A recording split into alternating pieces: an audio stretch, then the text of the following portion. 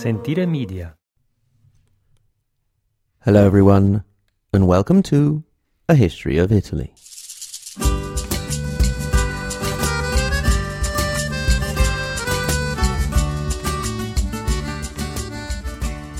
Episode 37, The Normans Run Out of Land, and the Papacy Out of Patience.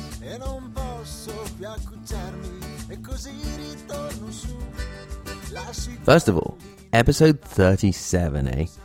I really remember looking forward to my 37th birthday, simply because I could post the "I'm not old, I'm 37" quote from Monty Python and the Holy Grail.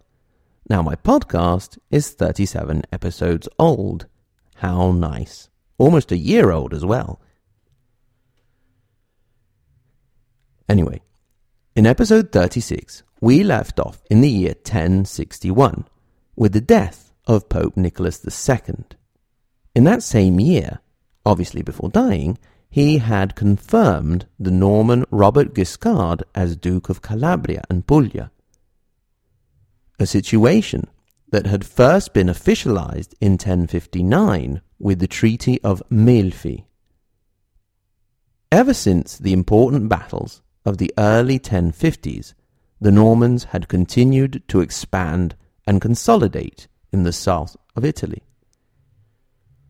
Robert had succeeded his brother Umfred at his death, and Richard Dregnot of Aversa had taken over from the Lombard Pandulf V of Capua in 1057, bringing Capua under direct Norman rule.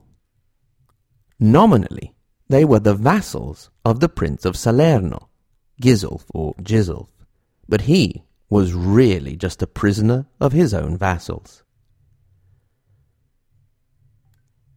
Now, however, there was a problem. You see, the Normans weren't expanding into the vastness of the Russian steppes or the prairies of Midwest America, but they were expanding into southern Italy, and so they were running out of room. If you look on a map of Italy, you will notice that right in front of the toe of the peninsula, Calabria, there is quite a nice piece of real estate, strategically placed in the middle of the Mediterranean between Europe and Africa, called Sicily. That reminds me of a little chant or nursery rhyme my grandmother used to say. That's obviously Granny Smith and not Nonna Franceschini. She would go around saying, "Long-legged Italy kicked poor Sicily out into the middle of the Mediterranean Sea." I don't quite remember if it came up in conversations about Italy or was just a sort of thing she used to say. Anyway, if Italy did give Sicily a kick, it can't have been that hard, because the island stuck pretty close to the peninsula. There it was, and for a bunch of land-hungry Normans, it was just the next logical step. Indeed, things had also become more crowded with the addition of yet another of those Hauteville brothers. Listeners will remember that the Hauteville family came from a village of the same name in Normandy, from a father who seemed to be able to procreate like a rabbit, and went, in the space of a single generation, from poor marauding knights to the lords of southern Italy. The latest addition to the happy family was Roger. Thanks to a Benedictine monk, and thanks to Wikipedia, we have a description of Roger. "He was a youth of a great beauty, of a lofty stature, of a graceful shape, most eloquent in speech, and cool in counsel. He was far-seeing in arranging all of his actions, present and merry all with men, strong and brave, and furious in battle." He made his way down to Italy in 1057 and, as had been the case with his brothers, proved himself worthy in battle. Now the father of the family, Tancred, had died back in 1041, but I can't seem to find a date for his second wife, Fresenda, mother of Roger and Robert, among others. So I like to imagine she was alive at the time, and the sort of letters she would be receiving from her sons. Hello, Mum. Weather nice and sunny. Conquered Puglia yesterday. Hope you're well. Love, Robert. Hello, Mum. Hope you're well. I'm afraid I've got a bit of a cold at the moment. Oh, by the way, just finished conquering Calabria yesterday. Love, Roger. Family correspondence aside, there was really nowhere left to go except to Sicily.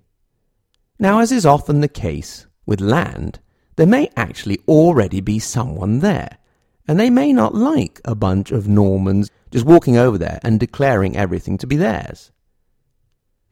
The someone in this particular case were the Arabs of the Emirate of Sicily.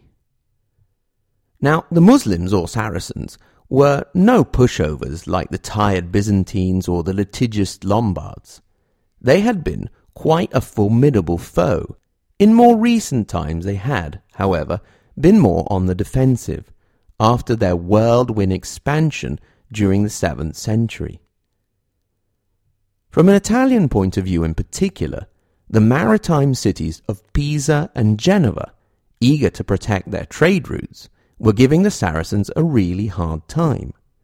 They had sent them packing from their holdings in Corsica and Sardinia, and had also performed a series of raids in Sicilian cities, such as Palermo. Sicily itself was divided by infighting, and it was one of these clashes that gave the Norman Hauteville brothers their excuse, their casus belli. Now, my sources differ a bit here on who was fighting whom and who sought out the Normans. One source says that Bitumne of Syracuse called the Normans to help him against the emir of Agrigento. Another source instead mentions Ibn at-Tumna of Catania, who called the Normans to help him against Ibn al-Khawas of Palermo.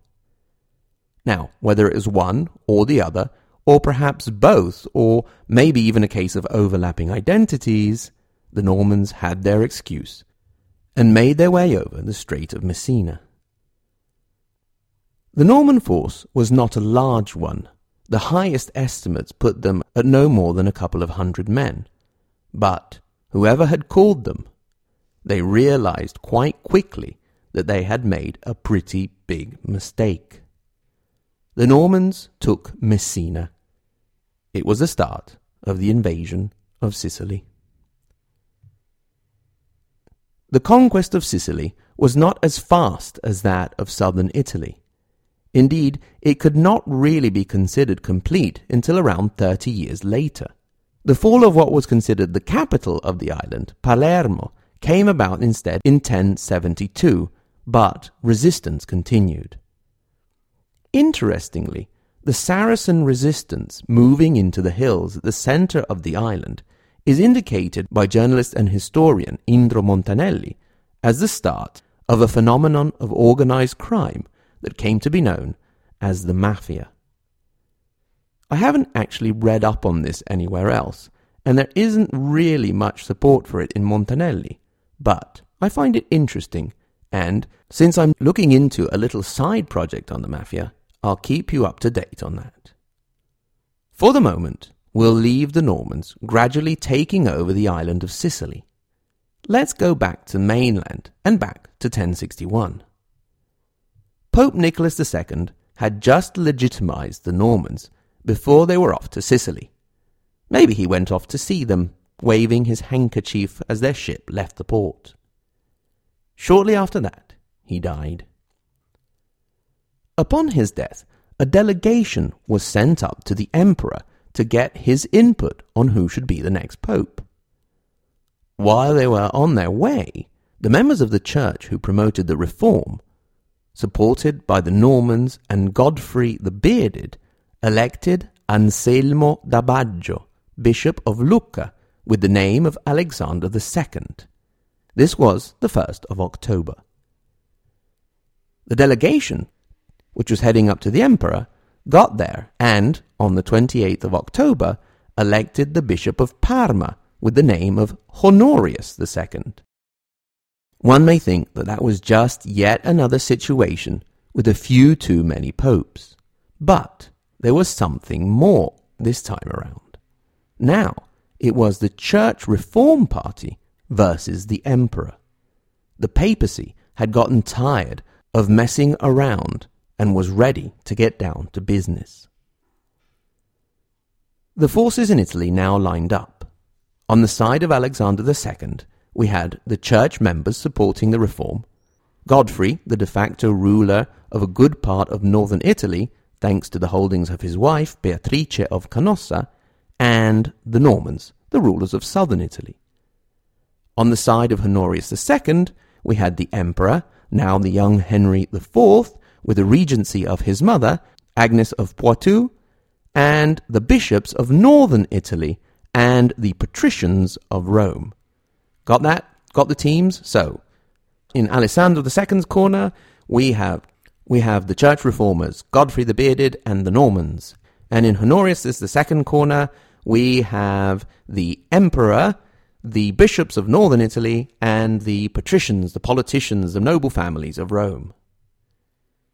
Things turned ugly pretty quickly, and Honorius came down with a nice little army to sort things out in a very practical manner. Beatrice, the wife of Godfrey the Bearded and mother of Matilda, tried to slow down his progress by digging a large trench along the Via Emilia. After initial battle won by Honorius, a stalemate was reached in Rome, with him in Castel Sant'Angelo and Alexander II at the Campidoglio, staring menacingly over at each other. The situation was finally solved, not in Rome, but back in Germany, where a sort of coup occurred. In 1064, the Archbishop of Cologne, Anno, took over the regency and forced the Empress Mother aside and into a convent. With a happy coincidence, this Anno was a friend of Pope Alexander II, and that pretty much settled it. Pope Alexander II was now free to reign as the only pope. This showed that the power of the emperor in Italy was only nominal. The real power lay with Godfrey and the Normans. Alexander II did a pretty good job, lasting a whole 9 years, pushing the church reform during his years as pontiff.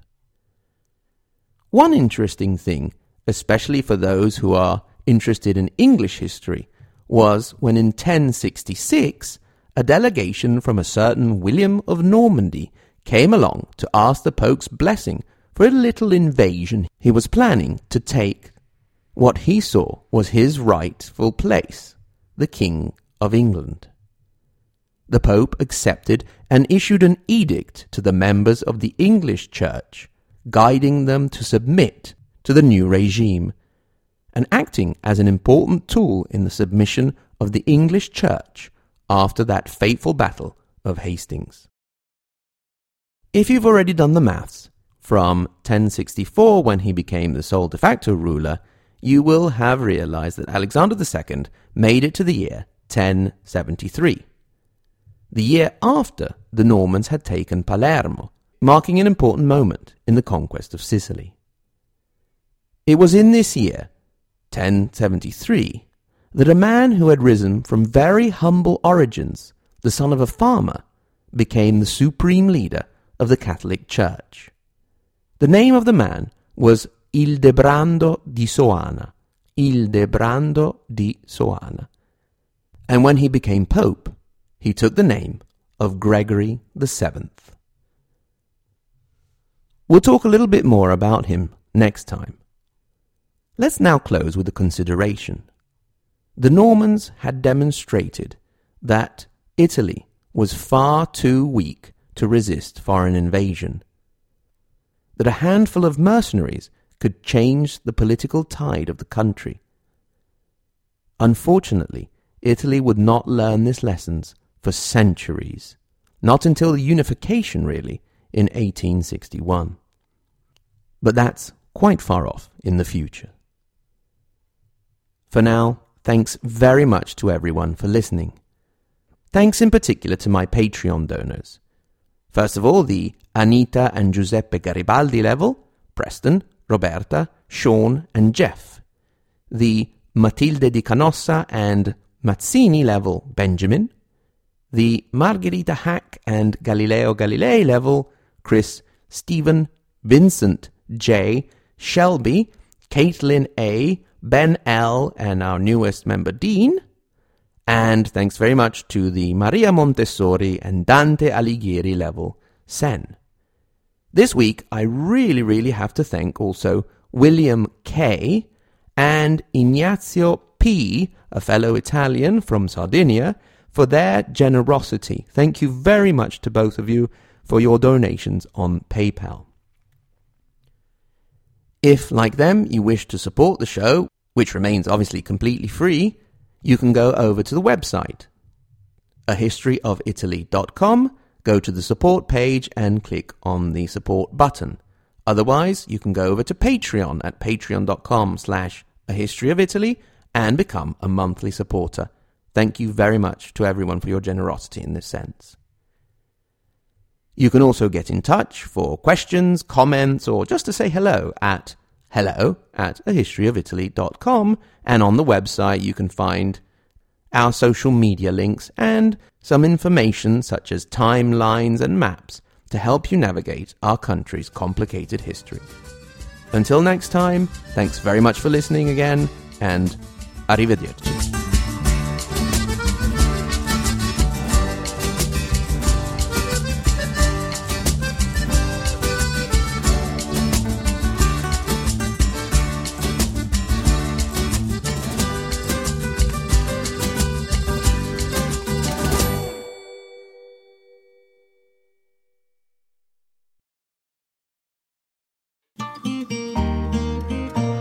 Sentire Media.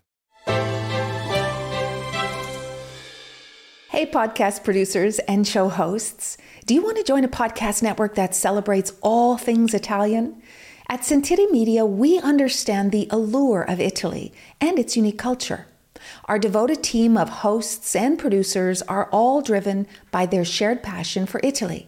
And we work tirelessly to create the best lifestyle podcasts and content that will whisk you away to the very heart of Italy. With us, you can savor the mouth-watering flavors, get lost in the stories from the past, break down the cultural barriers, and truly immerse yourself in the vibrant traditions of this intoxicating country. If you have a great podcast idea or are already in production and would like to join Sentire Media, head over to sentiremedia.com, that's SENTIRE media.com, and find out how to submit your show.